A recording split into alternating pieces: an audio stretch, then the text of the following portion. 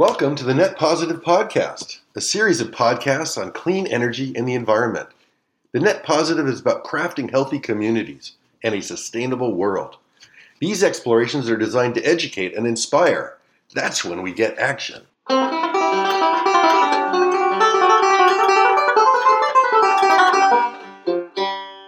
am your host, Ted Flanigan, and this edition of the Net Positive Podcast features EcoNet News, Volume 23, Issue Number 7, January 2021. Flanigan's Ecologic, Messaging in 2021. Mom's message to me was clear. The EcoNet Newsletter is too heavy and complex. She told me recently, just wanted to report that I soldiered through the latest newsletter, most of which I do not understand.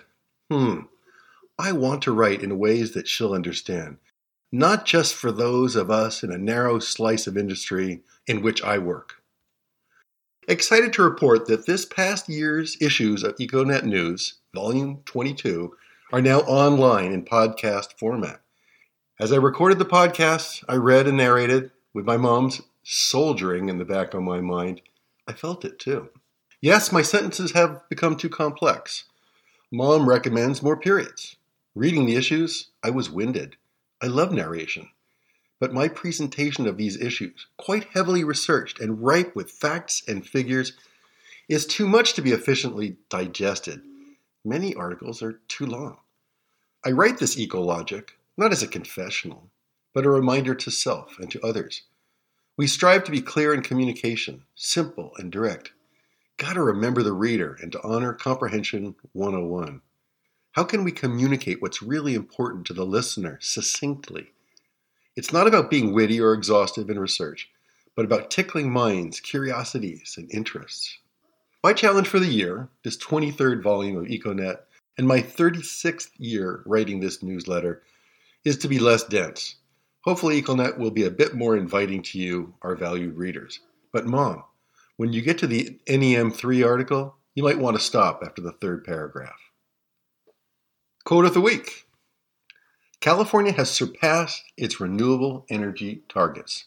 J.R. DeShazo, Director, UCLA Luskin Center for Innovation. Webinar highlight on the role of community choice aggregators in surpassing California's renewable energy goals. Microgrids 1.2, today's component. This second part of EcoMotion's 10-part microgrid series digs into microgrid components, the hardware and the software that make up a new age microgrid's infrastructure. There are three primary components to what I'll call green microgrids: generation, storage, and controls. Smart providers, companies like Schneider and Scale, are working to provide these in pre-engineered packages. Let's take them one by one. The first component is generation. Microgrids can have a single source or multiple sources of generation. Early microgrids were generally powered with backup generators. They were resilient for as long as their fuel supply lasted, be it a tank of diesel or natural gas. While the gas grid fails only about 1/20th of the time that electric grid fails, it does fail. As such, there are natural gas generators on the market backed up with propane tanks, backup to the backup. EcoMotion's green microgrids generate and then operate on solar power, a renewable resource that keeps on giving. Paired with storage to ride through the night, solar provides an ongoing source of energy. In the Santa Rita microgrid story that we'll tell in a future edition, each campus microgrid has solar arrays sized to power annual energy use.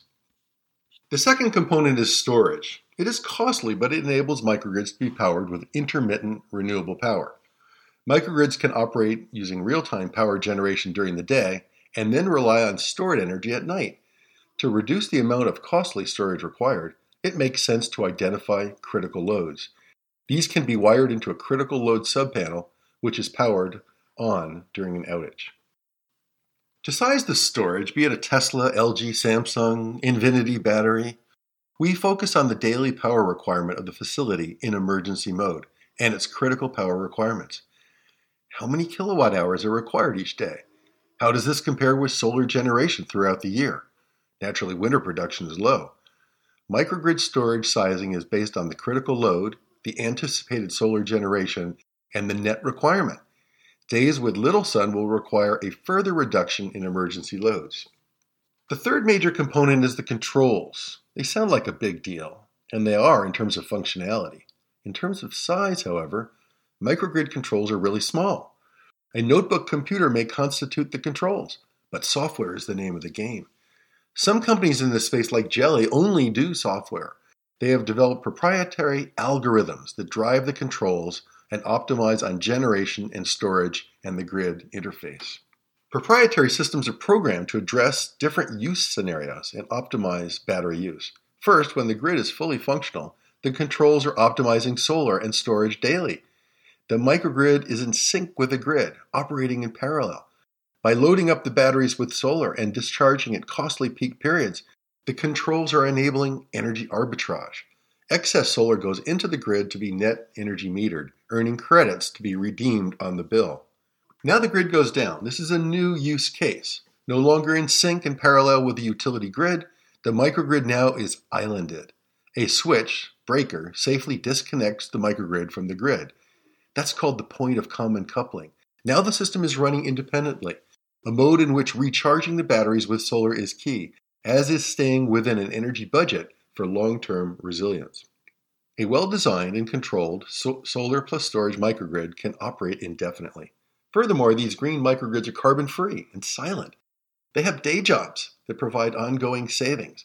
They also have the potential to sell grid services in the future.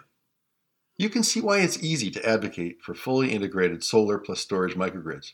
In our next brief in this microgrid series, 1.3, we will continue to bring the microgrid concept to light with two very different examples of microgrids, Stone Edge Farms in Sonoma and Co-op City in the Bronx. Video of the largest corporate solar system in Orange County. EcoMotion is proud of our Orange County client. With our guidance over the past decade, this global financial firm has invested in solar and now has expanded its solar system in Irvine, California from 1.2 to 2.6 megawatts. Each phase was cost-effective, and each phase was a big step in achieving the firm's environmental goals. The campus is now covered with solar, as documented in this new video. Check it out. There's a link on our website. The 2-minute project snapshot video was produced by EcoMotion. Aerial footage was provided by 10 Digital Media. Post-production services provided by our long-standing video partner, Versatile Productions. Tiny home. U.S. homes are generally the world's largest, and they've been growing in size. In 1973, the average new home was 1,660 square feet. By 2017, that size had grown to 2,631 square feet, a 63% increase. This spells increased energy use and greenhouse gas footprint, and a host of other impacts, such as reducing green space and in turn habitat and biodiversity. At the other end of the spectrum are tiny houses. They are exploding in popularity and are marked by ship-like innovation and compact living. They typically measure under 400 square feet. Advocates note that tiny house residents focus on quality, not quantity. In fact, studies have shown that residents' behaviors change. In one study, downsizers cut their ecological footprints by 45%. IKEA has partnered with Vox Creative and tiny home builder Escape to produce a tiny house on wheels. It's 187 square feet in size, built as a trailer, and is topped with solar panels. It has whitewashed interior wall panels made of sustainably grown pine and cupboards made from recycled bottle tops. It has a compostable toilet and an on-demand hot water heater. The home allows for off-the-grid living, zero pollution, except when being towed. Models start at $47,550. Here's another application. The city of Redondo Beach is experimenting with providing pallet homes to people experiencing homelessness.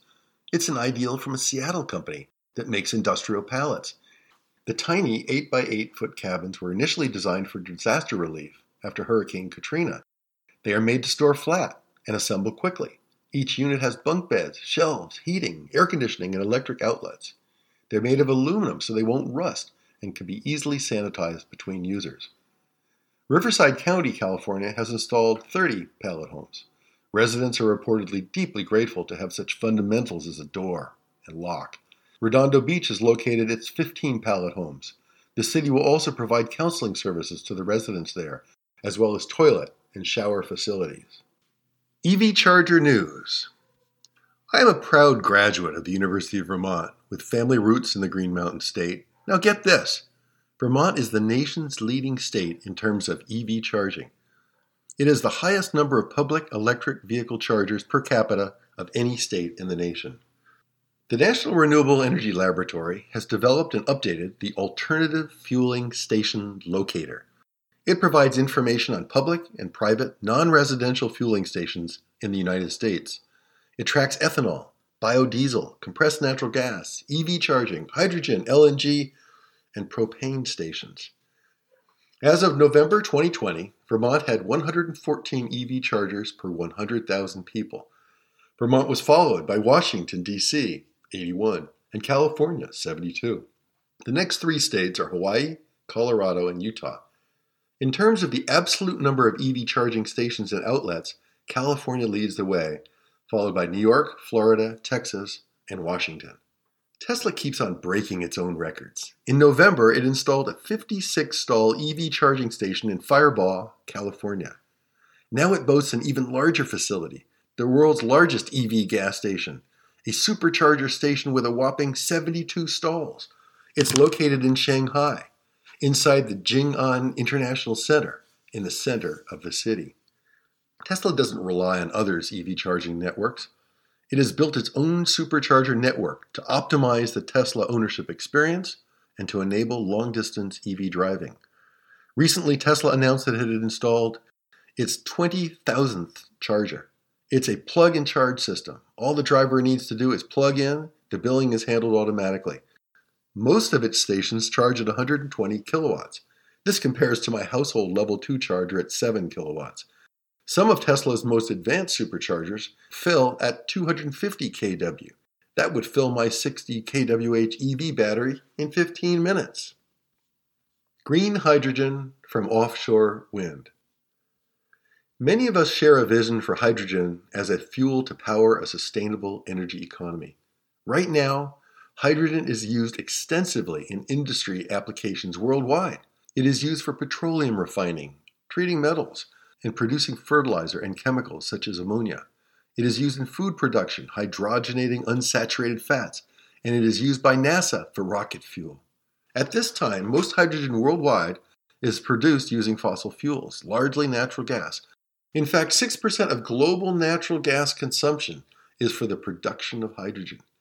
Making hydrogen has a massive greenhouse gas impact. The International Energy Agency reports that hydrogen production is responsible for 830 million metric tons of CO2 each year. That's nearly twice the United Kingdom's footprint. Wood Mackenzie reports that green hydrogen currently accounts for only 0.1% of worldwide hydrogen production. Given the carbon intensity of hydrogen today and the climate emergency our global civilization faces, there is a clear impetus for green hydrogen. Two divisions of Siemens are teaming up to figure out how to generate hydrogen from wind turbines in the middle of the sea, and they are investing $146 million to do so. The project aims to drive down the cost of green hydrogen. Siemens aims to build a prototype wind green hydrogen system. The project will produce hydrogen on a floating platform adjacent to the offshore wind turbines. Each giant turbine will have a number of electrolysis modules to match the rated power of the turbine. Residential hydrogen energy storage. Powerwalls are now on notice. Some analysts call this a strident shot across the industry's bow. There's a new energy storage technology vying for some space in your garage, namely hydrogen energy storage. Levo is an Australian company that uses hydrogen as a storage medium versus lithium. Its green energy storage system wraps together an electrolysis unit, hydrogen storage, and a fuel cell. The electrolysis unit generates hydrogen from water. Hydrogen is then stored in a tank. Later, a fuel cell converts the hydrogen back to electricity. Levo units hold 40 kWh versus the Tesla Powerwall's 13.5 kWh of storage. They cost more too, $26,900. There are pros and cons of hydrogen storage systems. They will last longer than lithium-based systems as they use hydrogen gas versus chemicals and batteries. They are more environmentally friendly using less rare earth metals. Their big downside is a round-trip efficiency of 50%, far below that of lithium-ion batteries. That effectively ratchets down the unit storage size to 20 kWh. They're also rather large, 5.5 feet by 4 feet and 1.25 feet in depth, and weigh over 700 pounds. China's maglev. Magnetically levitated trains, maglevs, have many appealing features. They are fast, quiet, smooth, and efficient. Maglevs use magnets to repel and push the train up off the track. They float above the tracks. Another set of magnets is used to pull the train forward. The downside of maglevs is their cost. Some are also concerned with excessive electromagnetic radiation. China is to be credited for building and operating the world's most significant maglev. Construction of the $1.3 billion line in Shanghai began in 2001. It connects Shanghai's Pudong International Airport with the city's financial district. The line consists of 18.95 miles of track. The Shanghai Transrapid operates at speeds of up to 267 miles per hour. It is the fastest train in the world and the only commercially operating maglev train in the world. Commercial service commenced in 2004, and the line has been operating since then. One of China's goals is to create faster transport links between major cities. Maglevs are part of this vision. Now an even higher speed prototype is being developed that can run up to 385 miles per hour. The 69-foot prototype maglev is being tested in the city of Chengdu in southwestern China's Sichuan province. The train can run up to 385 miles per hour. Developers there hope to eventually boost that speed to 497 miles per hour. This is made possible by using very low temperature superconductivity. That speed would transport passengers from Shanghai to Beijing in 3.5 hours. It takes 2 hours to fly the same journey, 5 to 6 hours on the existing bullet train. Pink greenhouses. In a novel experiment at Michigan State University, horticulturalists and facilities managers have come together to find common ground. The researchers want optimum light for plant growth. The facility operators want maximum efficiency. LEDs, light-emitting diode lamps, have cut power consumption by 50% in the greenhouses. Now researchers have found that red fixtures are the most cost-efficient at converting electricity into the light that plants use for photosynthesis. So the greenhouse has a mix of red and white LED lamp fixtures, saving energy and optimizing on plant growth. The researchers also found that the plants need a splash of blue light, which is provided by a small number of blue light-emitting LEDs. The overall result? Greenhouses that glow pink. Net Energy Metering 3.0, CALSSA. Thanks to the California Solar and Storage Association, CALSSA, for a most informative webinar on the regulatory process in California that will lead to Net Energy Metering 3.0. We salute CALSSA's work in supporting distributed solar and storage and thank Brad Heavner for his astute perspectives and efforts. Let's begin with the basics. Net Energy Metering, NEM, allows homeowners and business owners to install solar and to send excess generation to the grid. It's a bright, sunny summer day, lots of solar. You're generating more solar power than you can use. You send it to the grid and get credit at exactly the price you would have had to pay to buy that much power. You're getting 100% of the retail rate. Then in the dark and short days of winter, your solar system is producing less than you use, so you draw power from the grid and expend your credits. The grid has allowed this. The graph above shows a typical sunny day. You can see that there's lots of solar generation represented in red. In fact, it's way above the yellow shaded area that represents your actual site use. The solar you use on site, the yellow area, is quote-unquote behind the meter. It's under your control. It's valued at the full retail rate, the price you would have had to pay your utility if you did not have solar. The area shaded red, the top of this mountain, is the situation in question. That's the amount that you export to the grid on those sunny days of summer.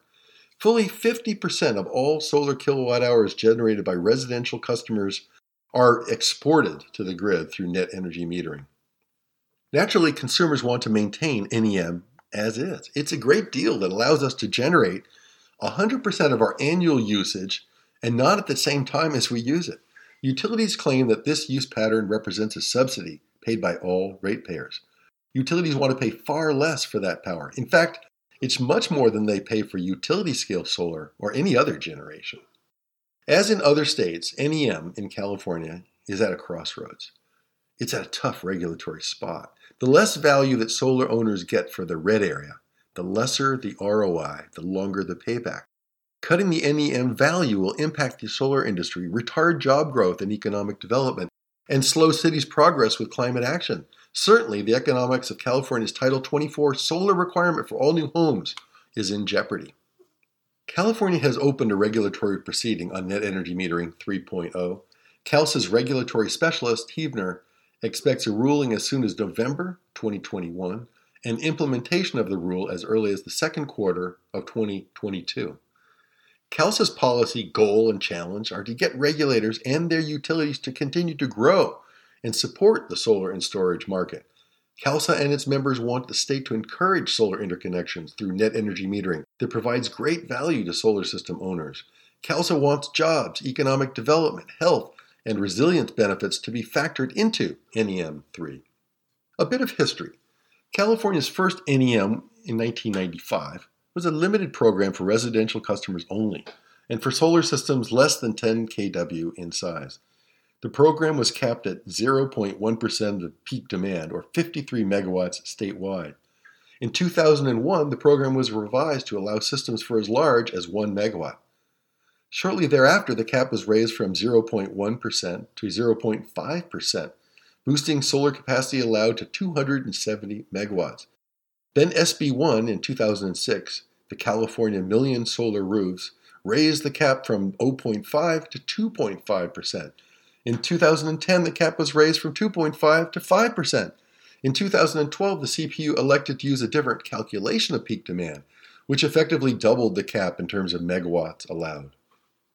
In 2016, NEM 2 was ordered into effect by the Commission. At the time, it made clear that this was an interim decision and NEM 3 proceedings would take place in 2019.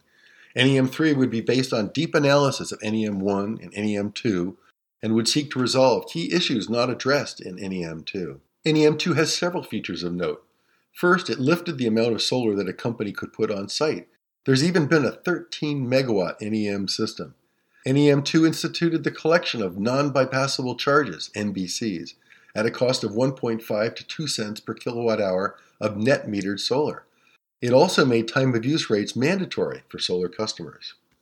NEM 2 made clear that municipal utilities were not required to go beyond the 5% cap. In fact, a number of municipal utilities have already hit the 5% mark: Merced, Imperial, Palo Alto, Alameda, and Redding. Despite CALSSA's efforts, none are strongly advocating additional distributed solar. Anaheim Public Utilities has instituted an annual cash compensation rate for exported power, which is essentially a wholesale rate. Even Sacramento Municipal Utility District is reportedly holding back from full support of distributed solar. Proposals for NEM 3 are due from stakeholders in March. Stay tuned. CALSSA cautions the state not to follow the path of Hawaii and Nevada, both of which submarined their solar industries. We do have insights now. Huebner says that many of the issues and a variety of solutions were put on the table a few years ago in the NEM 2 proceeding. Then, some argued for utilities to pay solar customers an export credit instead of the retail rate for the area in red. Export credit rates of 4 to 9.7 cents a kilowatt hour were proposed. And/or utilities could charge a fixed monthly fee or demand charges for interconnection in NEM. Another design option considered is for monthly NEM true-ups instead of annual true-ups, thereby disallowing seasonal banking of NEM credits. The most far-out concept is that utilities could charge customers for all their solar generation, even heretofore sacrosanct behind-the-meter solar. That's the area in yellow that has always been considered yours. A charge of 2.4 cents was proposed. Another intriguing option is buy all, sell all, whereby a solar customer would have two meters, one to measure how much solar energy is generated, the other to measure the site load. Naturally, utilities want to pay wholesale rates for generation while charging retail rates for consumption. Stakeholders have also looked at locational values for solar generation. Summing it up, the biggest NEM 3 factor is the basic financial deal. Will there be an export compensation rate? Will there be a fixed monthly charge for grid access? What about buy all, sell all? Will specific rate requirements be tied to NEM3? Will those that get it for 20 years, as has been the case for NEM1 and NEM2? What will the glide path look like from NEM2 to NEM3? How long will the phase-in be? Complicating matters greatly is energy storage. Will solar plus storage systems require a different tariff? One separate from solar? There are big questions about NEM solar paired with storage. At this time, you can get NEM credit for export from solar if the storage is filled with solar electrons and you can prove it. The more punitive the PUC's decisions on storage, the more likely that there will be grid defection, with customers cutting the utility cord and relying solely on their own systems. CALSSA presents the reality that in the coming years, the economics may be quite different. SGIP is slated to expire. It may get refunded, but it hasn't yet. The ITC will step down, and if a restrictive NEM3 hits the market, ouch. Examples from around the world of successful solar adoption have depended on rates even higher than retail, like Germany's feed-in tariff. To retreat far short of retail values is heading in the opposite direction.